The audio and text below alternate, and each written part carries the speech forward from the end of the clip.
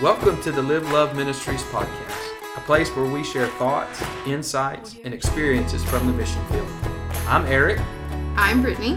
And I'm Julia. And we're the Live Love Ministries team. Thank you for tuning in to another episode of the Live Love Ministries podcast. We pray that it has been an encouragement to you. We pray that you have enjoyed listening to the content as much as we have enjoyed sharing it with you. Today we are bringing you a special two-part episode that is discussing and dealing with something that is very important to us as a family, Brittany and I's family, that is very important to the life of our ministry and our entire ministry team, and that we pray is an important part of your life as well. And if it isn't, we pray that after listening, it will become an important part of your life. Like I said, it's a special two-part episode, both about 45 minutes long. And so the content was so good that we didn't want to lose any of it. The conversation is so important that we didn't want to cut any of it off. Instead of trying to condense it into one episode, we just made it into a two-parter. And so this is going to be part one of the story of refugees. We have a conversation with two of our daughters, Victoria and Shakina, about what it means to be a refugee, what refugee life is like. And eventually we get around to talking about what should the church's response be to the refugee crisis. And so in episode 1, you're going to hear stories from the refugee camp. Some of those are a little bit difficult to listen to. We kept them pretty well G-rated, but we talk about some of the difficulties of life from a refugee camp, what a refugee camp is, some of the difficulties that people have there. We also discuss what led to the refugee crisis. We talk about a civil war in Congo and some things that led to the refugee crisis for many Congolese refugees. And so that's kind of the first episode, just what led to the refugee crisis, what it's like living in a refugee camp, what it's like for the people who are still there, what kind of hope do they have as they live their life inside the refugee camp after they have fled their own country. And so that'll be episode 1. And then episode 2 will kind of transition into new life, like after refugees resettle into the country that they land in, what is their new life like? What are some difficulties that they face? And ultimately the second podcast episode will finish with what is the church's response, or what should the church's response be to the refugee crisis, and how do we best as Christians minister and serve refugees in our local communities. And we even hit on the Great Commission and how refugees are coming to our country, and it allows us better to fulfill the Great Commission that God has given us. So we hope that you enjoy listening in. We hope that it is encouragement to you. We hope that it is challenging to you, and we hope that it's new information for you. And if it is new information, we hope that it changes you as you listen. If it's old information and you are already involved in refugees, we pray that it just encourages you to continue moving forward in your fight for those who are struggling, in your fight to share Jesus with those who have no home and are maybe on the fringes of society. And so having said that, I don't want to take too much time before we get into the episode, but I do want to give a disclaimer. We do share some things, again, like I said, that maybe you might not want necessarily a small child to hear, but they're not too bad. It's not like we go into graphic detail, but we do mention a couple of things that if a child heard, they might ask about them. And so you might want to listen to that part yourself first. And that's just in the beginning when we begin to talk about the camp. After that point, we don't mention anything else that's too difficult. Also, we recorded this episode during the middle of the day when all of our kids were at home, and it was a little bit wild, and we are sitting around an uncontrolled environment. We had to have a little bit different equipment and a little bit different setup in order to get this podcast episode. And so if the sound quality isn't quite as good, or you hear kids laughing or a door slamming in the background, just forgive us for that. But we wanted to share this amazing content with you. Hope that you love it. Hope that it blesses you. Hope that it encourages you.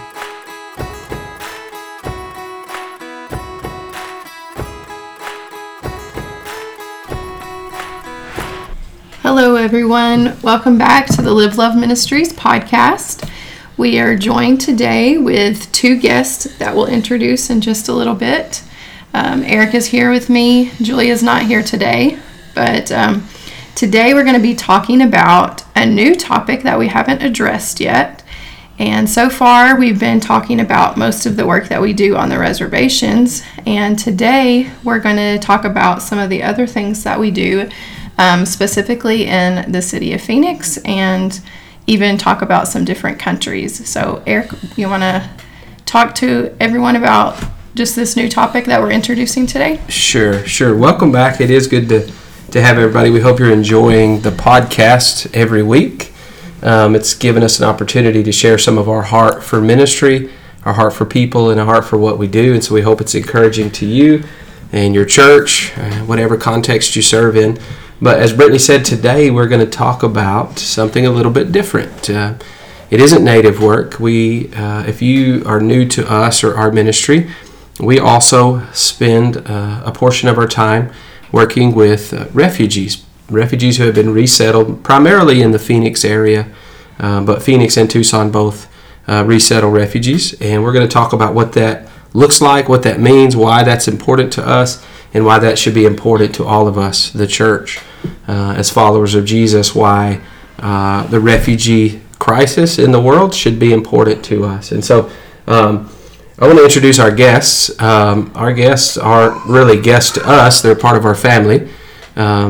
A long time ago, when our family started to grow through different ways, we tried to explain our family to people. And we would be like, this person is this person is that. But we've reached the point where we don't really try to explain our family much anymore. And so I won't try to do too much of that today. But we have our special guests, Victoria and Shekinah, with us. They are our daughters and have been a part of our life for many years. It has been such a blessing to have them in our life and to know them. And if you know them, if you're familiar with our family, you know that they are a blessing to you as well. But they came to us as a part of our life as refugees. We met them when they first came here and resettled in the United States, originally from the Democratic Republic of Congo via Malawi. They spent some time at a refugee camp in Malawi, and they came into our life and have been a part of our family ever since. We have met hundreds, if not thousands, of refugees over the course of the last several years who have resettled in Phoenix. And not all of them have become family. Obviously, all of them are important and special to us, but Vicky, Shekinah, and their family have become our family. And so it's a really neat thing. It's really neat to see the way that God does that, orchestrates that.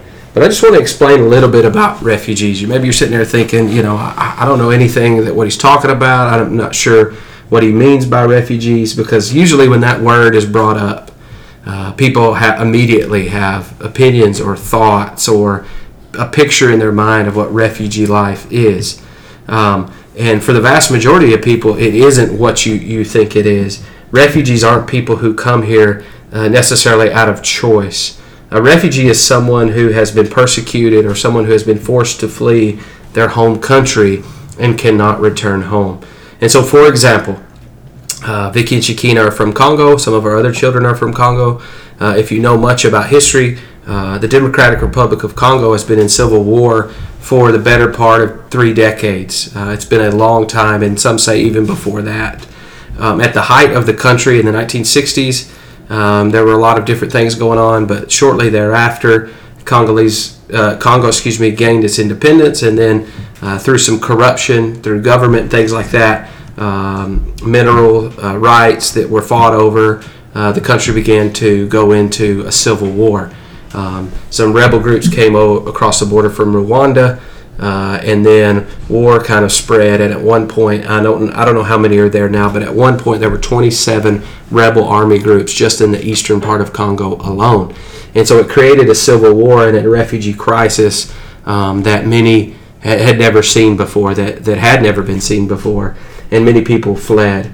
And so refugees are in situations where they can't just go home. They can't just turn back and pretend like nothing ever happened. And so for the most part, they are what you consider to be a victim of injustice. Things are going on. They are forced to flee out of fear for their life, which is different than an immigrant. An immigrant chooses to leave their homeland to come to a different one, where a refugee is forced to leave. Okay, so when a refugee leaves their country, and they're fleeing for their life and their safety, they go to another country oftentimes that has what's called a refugee camp.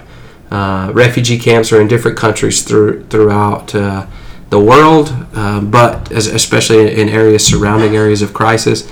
But in sub-Saharan Africa, there are refugee camps in Malawi and I think Tanzania, right? In Uganda, a few places like that. There are refugee camps. And refugee camps are literally that. They're basically areas where refugees come from other countries. They come into this country, and a camp is set up by the UNHCR, which is the United Nations High Council of Refugees.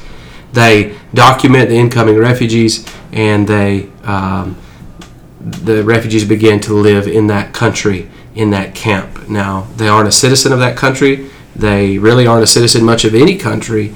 They just live there in the camp and survive and try to live. And many times people from multiple countries come to those camps and are trying to live this life together. And so it's a very, very difficult. And I'll talk about some stuff in the refugee camp later.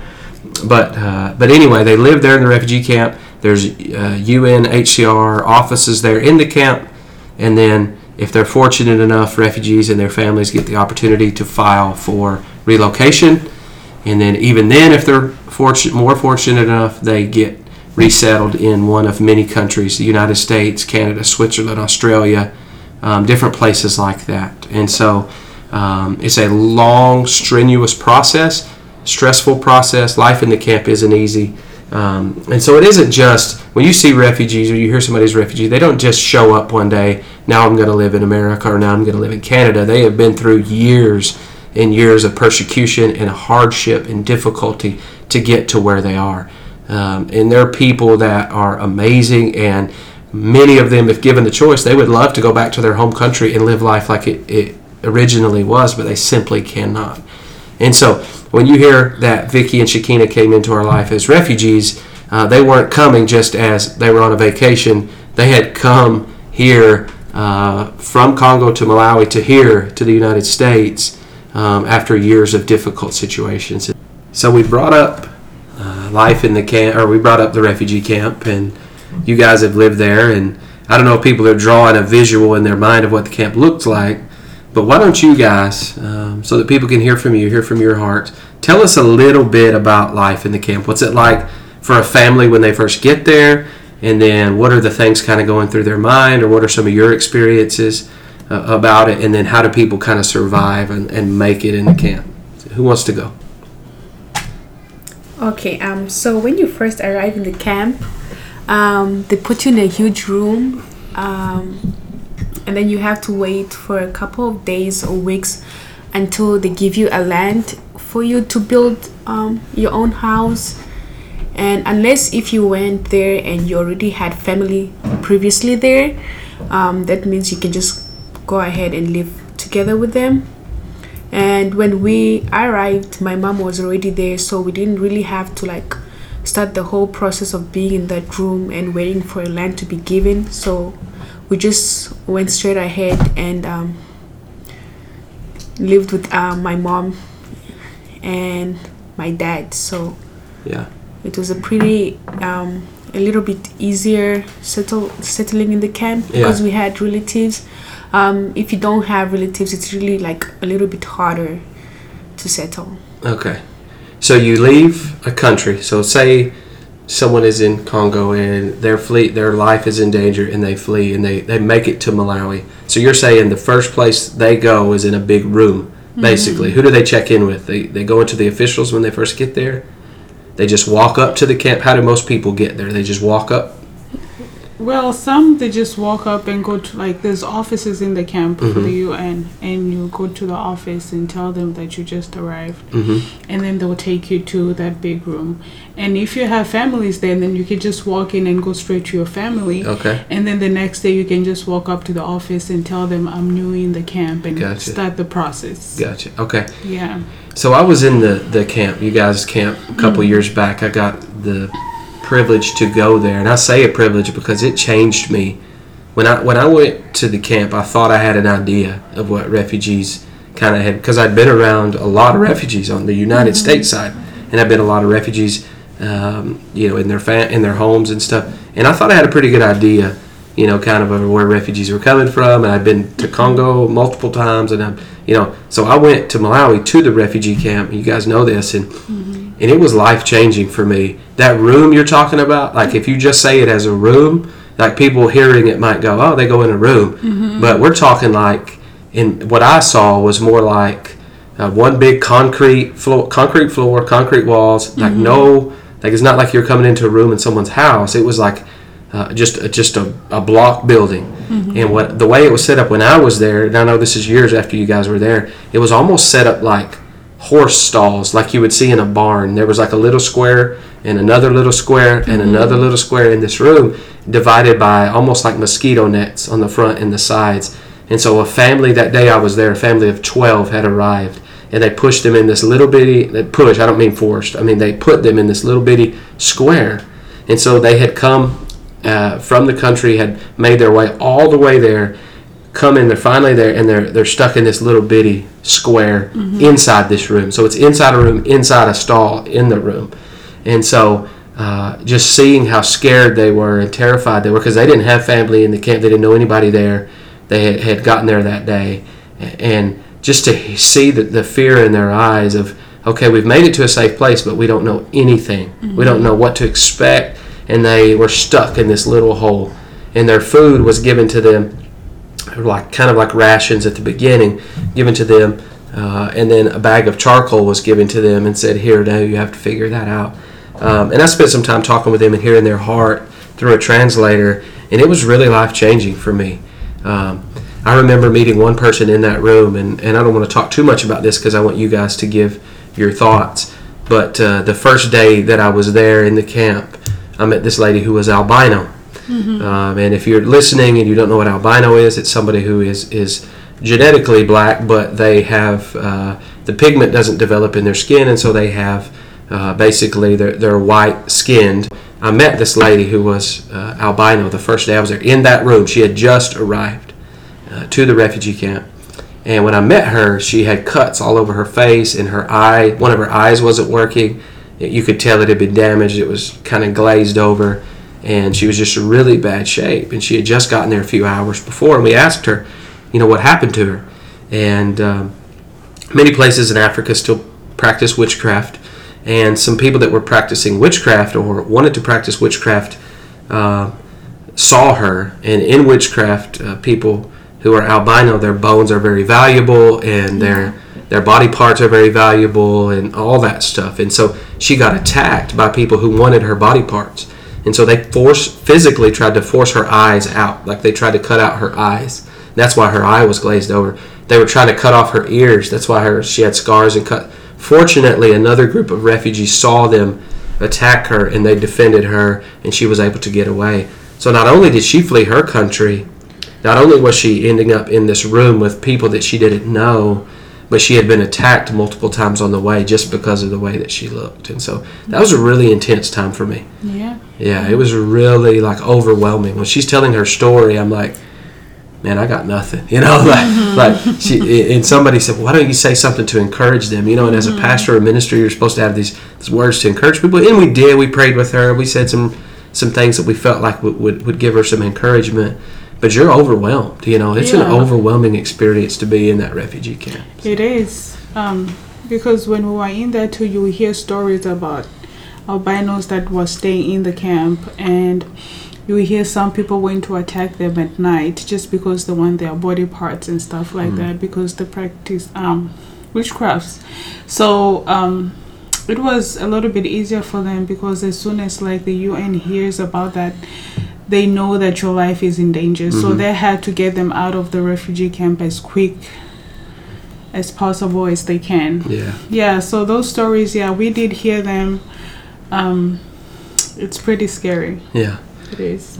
And so speaking of and Congo is just one country, right, that refugees come from.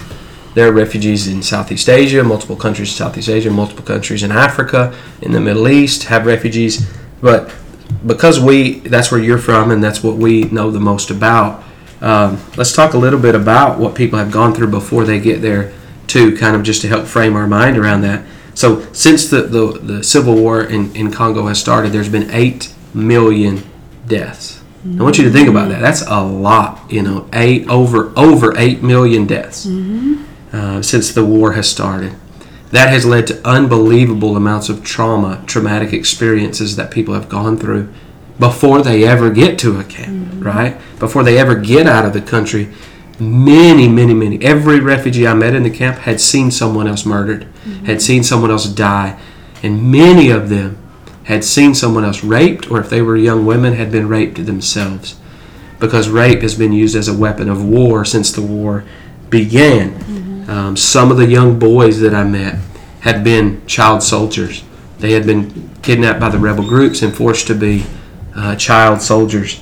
And then in Congo alone, there is an orphan crisis. And so the war has created an orphan crisis where moms and dads get killed. And so just in Congo alone, there are 5 million orphans. Now, I want you to think about the number 5. Just in one country, there's like 147 million orphans in the world, roughly 145 to 150 million orphans in the world, and 5 million of them come from one country alone, from Congo.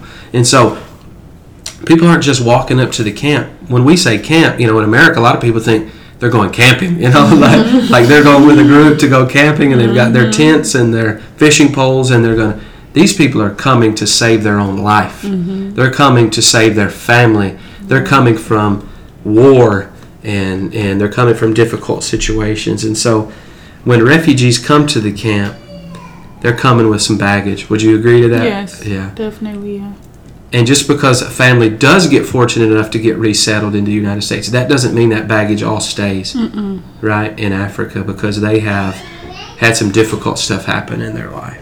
Okay, so we talked a little bit about arriving at the camp, and then, talking about where you're going to live. If you have family, then you can go ahead and live with them, or if you don't, then they'll assign you a place that you'll get to stay. But then after that comes the real life of now you're there, now you're going to be there for a while, for sure. So what is life like at the camp, like day-to-day life? Like, do people work? How do you get your food? Do you go to school? Like, kind of the whole thing. What happens? Well, when I got at the camp, I had come from a different country, and life there was just like America. And so I got to the camp, and everything was different. And I would probably say the first few years were kind of fun for me. I saw chicken running around, sheep, and I was just running after them. I saw how people are getting their water. We have water pumps. So we have like buckets and gallons that we have. Like if you need water, people have to go to the water pump, and they would have like 3 gallon bottles, what do you call this, and some buckets, and then they would fetch water and put it in their house. So that's the same water they would use to cook, to take showers, because we didn't have like a bath or running water for showering. So you would have to pump and then carry it all the way to your house, and then place it in your house. There were certain areas that had electricity, and some areas didn't have electricity. So if you didn't have electricity, you would have to buy candles or use lamps that use, kerosene? Kerosene? Yeah. So that's that. And people didn't work.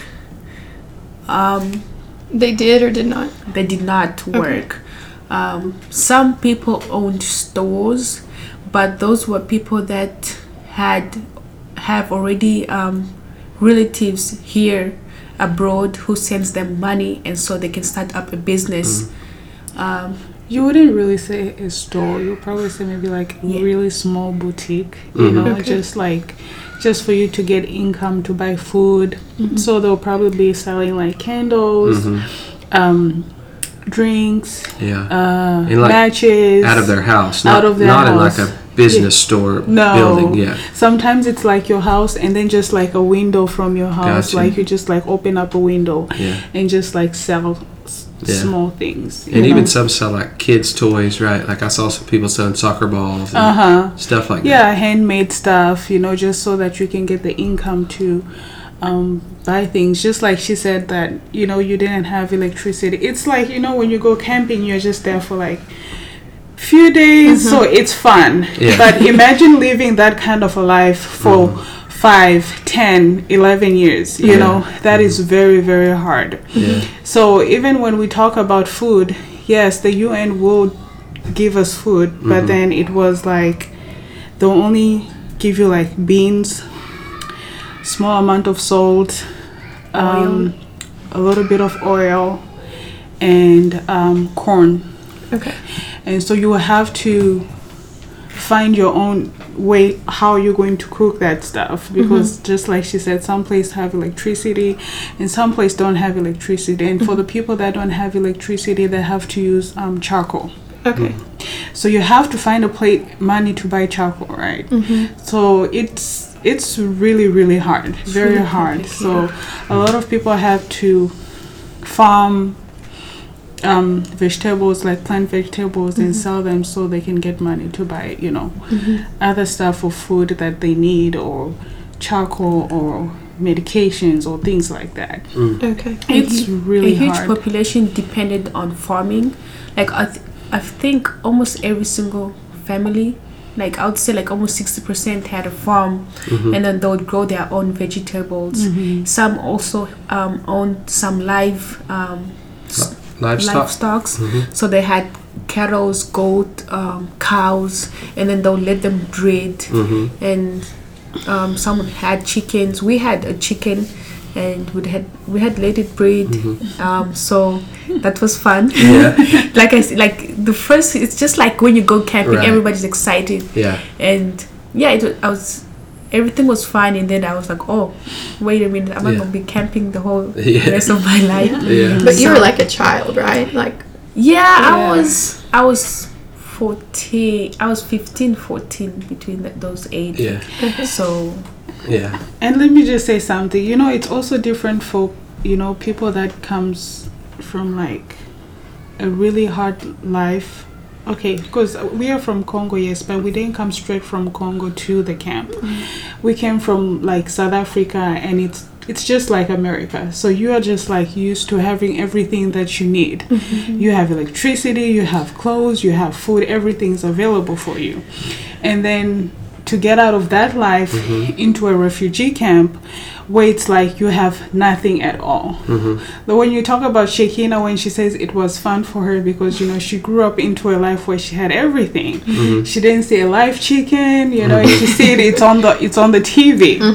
But then when we get to the camp, she sees chicken running around, goats, she's chasing them. Oh, I have never seen this before, and as time goes by, you're like, wait, is this really going to be my life? Like from having everything to having nothing at all, eating 3-4 times a day to eating like 2 times a day. So you just sit down and you think about that, like, is this really like what's going to be, and how many years is it going to be? Because you can't predict how long you're going to be in the camp. It's the UN that works all your papers, your processing and everything, and you just have to be patient and wait. So it's really, really hard. And as you talk about the time that people spend in the camp, I think it should be like our listeners should understand that the average time that a refugee spends at a refugee camp is 17 years. That's average. And so you're talking, some people live their whole life. Maybe their paperwork, they just can't get it right. They can't prove their identity. Definitely. Something's wrong with them medically that they don't want to bring to another country. And so they spend the rest of their life inside the walls of that ever how many acre camp it is. And some of them are bigger than others, obviously. But the one in Malawi is big. And it's growing. Unfortunately, it's growing. It's very huge because, a real quick fact, when we first went in the camp, it was probably like 1999 to 2000 there. And we didn't stay in the camp for a long time. And at that time, there was like really few people. And so we left the camp, I'll probably say like 2002, 2001. We went to South Africa. So we lived in South Africa for 10 years. And then when we went back to the camp, we found some people that we left back then, and they were there. And then even though when we left the camp and we came to the U.S., we still left them there. And we've been in the U.S. for, 6 years? So you're probably talking about, 16 years? And they've been there for a very long time. Yeah. So it takes a lot. So not having a shower, not having running water, not having electricity, not knowing where your food's going to come from. Like Shakina said, it sounds fun to a kid for a little bit, but when a family with mom, dad, children, or grandma with children because mom and dad have passed away, or children alone because they've lost their mom and dad on the way there, when this goes on for a year, 2 years, 5 years, 10 years, 15 years, 20 years. I met somebody who'd been in the camp 30 years. You know, that's a long time. Long time. Some are born and raised there. Get married there. Get married and give birth to children. So like the only thing they know is just being there. And some people are like really scared to leave and like actually go to a different place because all they ever know is being in that place, being given food, or the little the Red Cross or UNHCR provides for them. But people people are really scared to just leave and go about without any help. Right. And I think something I've noticed, and see if you guys can speak to this too, is we have our ministry, Live Love Ministries. We work with the refugees, but we also have a 501c3 in Phoenix called Ethne Global Services that helps refugees when they very first arrive. And so you guys have helped us do that, and you know that.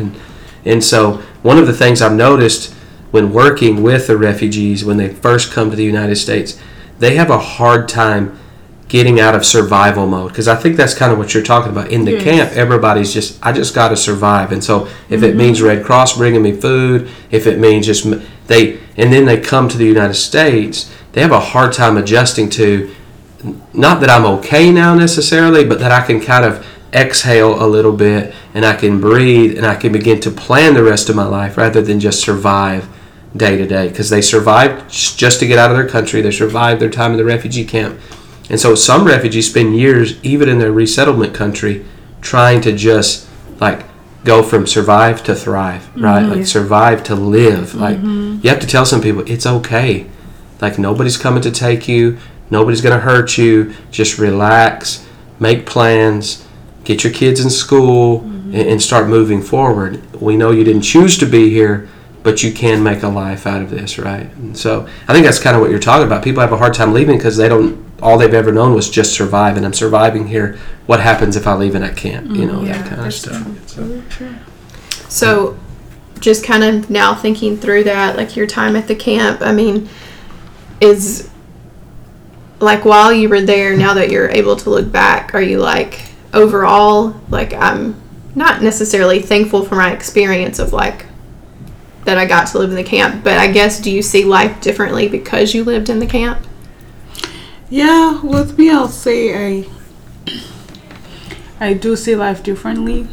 I think out of everything, you learn to appreciate what you have, whether it's small, whether it's big, and you learn to work for it, because in the refugee camp, they do give you some things, but it's not everything. And so you have to learn to work for almost everything that you want or you need. So that was a really good experience. I would say for me it was a good experience, but it's not a life that I would wish anybody to go through or to experience, because it's not easy at all. It's quite life-changing too, living there, because I came from South Africa to Malawi. Life was so different, and then I came to America, and comparing them, maybe I wouldn't know the things I know now if I had not gone through that place. So it teaches you how to actually treat somebody, or how to talk to a person if you hear that they're refugees too, because you're oh my gosh, I've been a refugee too, and I know how it's been. I've been in a camp, and because so many people just hear the TV shows about how terrible Africa is, like how people are going through suffering. And although people in the camp were not living their best life and they were like in shortage of certain things, it doesn't mean that everybody was so stressed and was just living a sad life. There were actually some happy moments, some laughing moments. The only sad moments would always, when it comes to, it's a new day, what am I supposed to give my children to eat, how are they supposed to dress, and all that.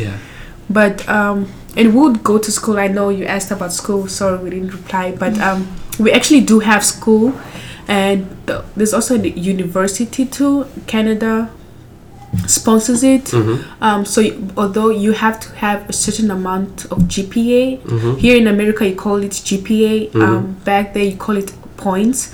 You take a national exam your senior year. So once you graduate, you have to have a certain like, let me say maybe 4.0 and above GPA to apply to that university. And you have to go through multiple tests, interviews, and once you pass it, they'll actually like take you to Canada, and you go ahead and continue education there. Our high school is pretty small. We only had 8 classes in total, and I would say 9 because 8 classes in meaning each and every freshman class had 2. So a freshman class, we had 2 freshman classes, 2 sophomore, 2 junior, 2 senior classes, and then we had 1 ESL class. So if you didn't know English, they would put you so for you to learn English, and after that you can continue with school. Our primary school was from 1st grade to 8th grade, and 8th grade you would take a national exam too. For lunch, during lunch they used to give hand out porridge. We had a kitchen, they used to cook porridge, and it was not mandatory, you don't have to take it, but so many kids would eat it because you're not quite sure, if I don't eat this, I might not eat at all. So like most children, like always, you'd have to come with a cup from home to school to actually get the porridge. Oh really? You have to bring your own cup. Your own cup and your own spoon. And sometimes the porridge didn't have sugar, so you have to bring your own sugar. So it's like we'll provide like half of it, so you bring the other half, the other portion. But we also had sports. I played netball and soccer throughout and did track too throughout my primary and high school year. So yeah, they did a good job doing education, because if I have to compare education back there in the camp and here, because you would feel like, it's the camp, so they don't really have great teachers. We actually had really, really great teachers, because when I came here, school, I was like, wait, I did this when I was in 8th grade and I'm a junior here. Why am I still doing this? So school is like way harder back there than it is here. So like if you actually go to school in camp, I feel like you would be like way smarter once you come here in America and study. And you hear people like, this is hard, and I'm like, I can help you. So it's something I did a while back. That's cool.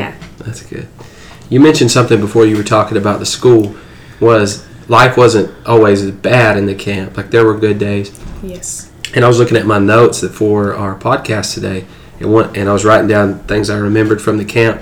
And the very last thing I wrote was, I remember overwhelming hope that people had. Like I went to church service in the camp, and it wasn't like I was in a church service full of people who were in despair. I mean, they were physically in despair at times, but like spiritually and emotionally, they had hope, and they had a desire to better their life, and they worked hard at it, and people were happy, like and joyous. The country of Malawi is very friendly anyway. It's extremely one of the friendliest places I've ever been in the world, if not the friendliest.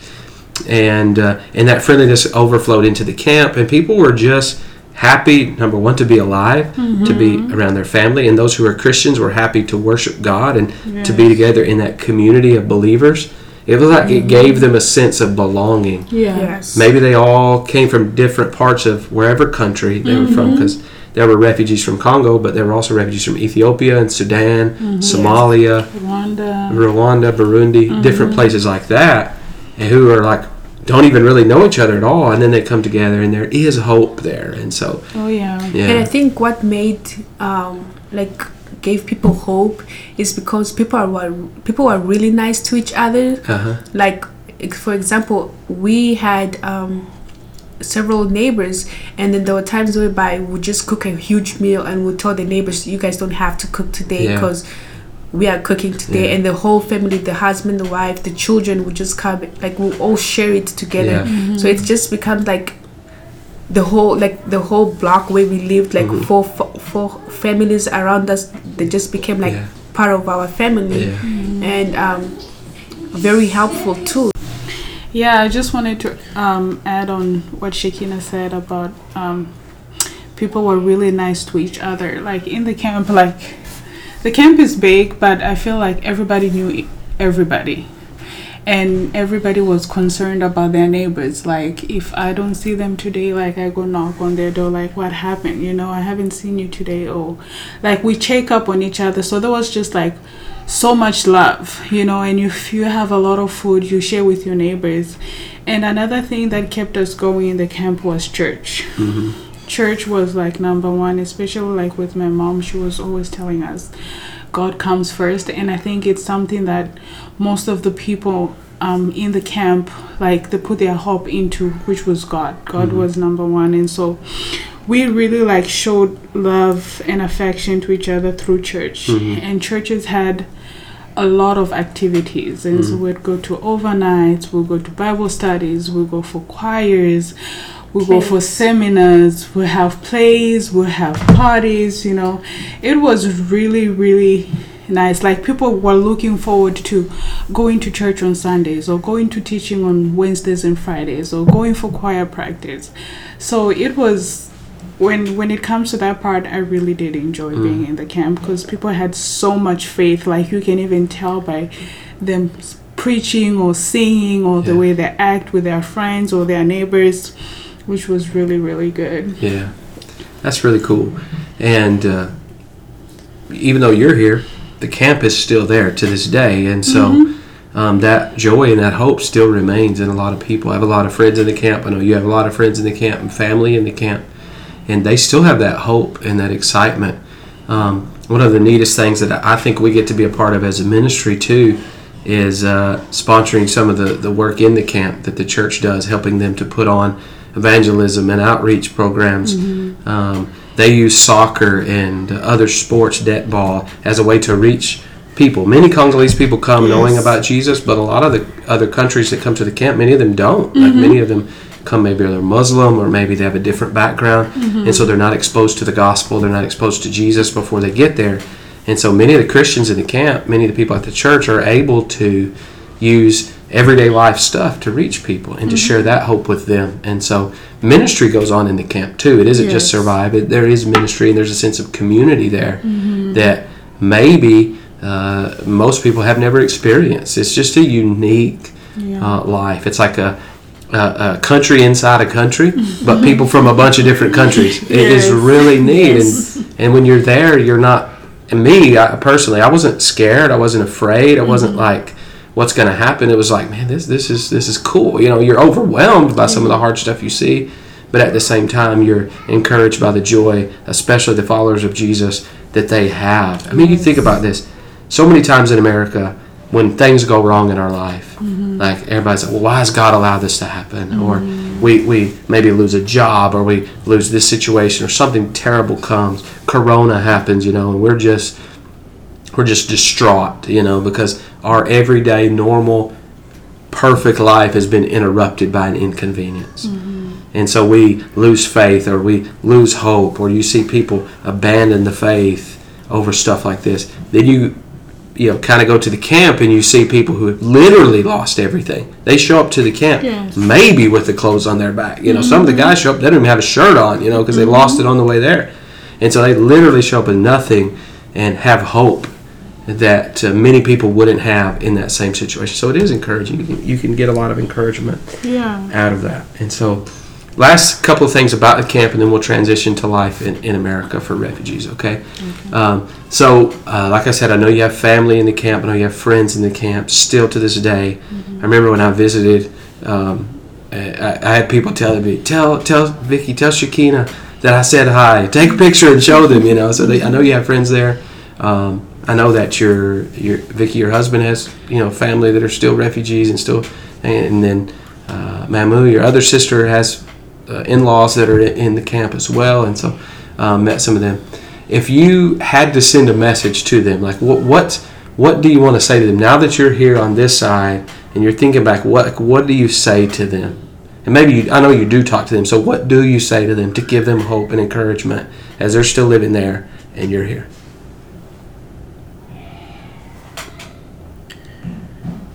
Well, all right, Shakina, you go first. Well, because they always ask about how life is in America and everything, and they always think that life in America is super easy. Like we wake up and oh my gosh, it's $100 bill on my tree. Start picking up money. So they always think so, because when you like send them even $50, it's like a lot of money over there. So they always wonder, oh my gosh, if they can send me this amount of money, how much do they actually have, But it's just the currency differences. So I always tell them, like, when you get, just hang in there, everything's gonna be fine. Life in America isn't easy, and it's not hard at the same time. It's just like the camp. If you have a heart to work hard, you will actually survive. So if you guys can survive in the camp, whereby you literally have nothing, if you come here, you guys will make it.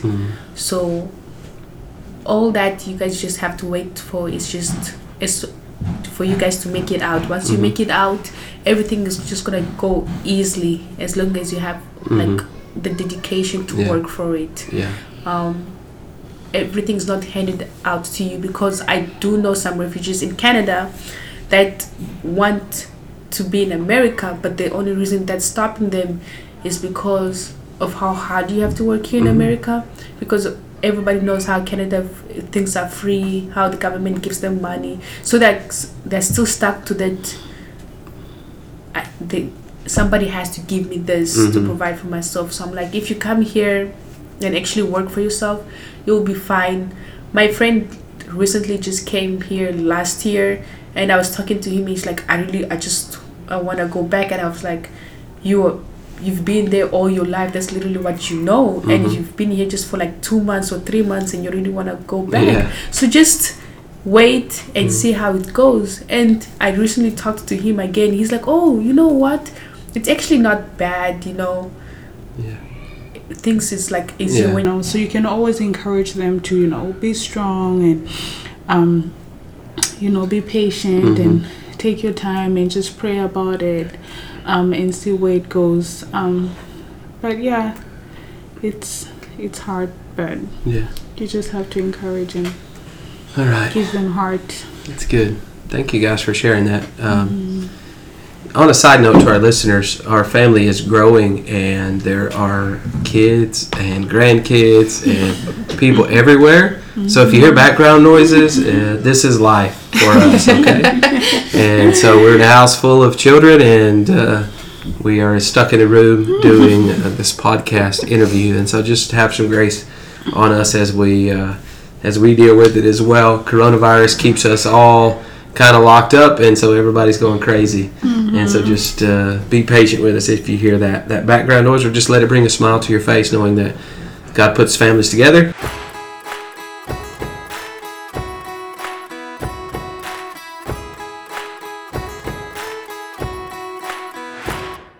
We hope you enjoyed today's episode. Please tune in next week as we continue with part 2 of this all-important conversation.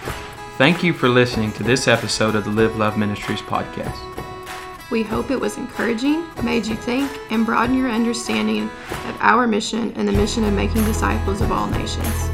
You can find out more information about our ministry at www.liveloveministries.org. If If God leads you to partner with us financially through prayer, or if you're interested in bringing a mission team to Arizona or one of our other locations, you can find that information on our website as well. Until next time, keep loving people and keep pointing people to Jesus, and we'll see you then.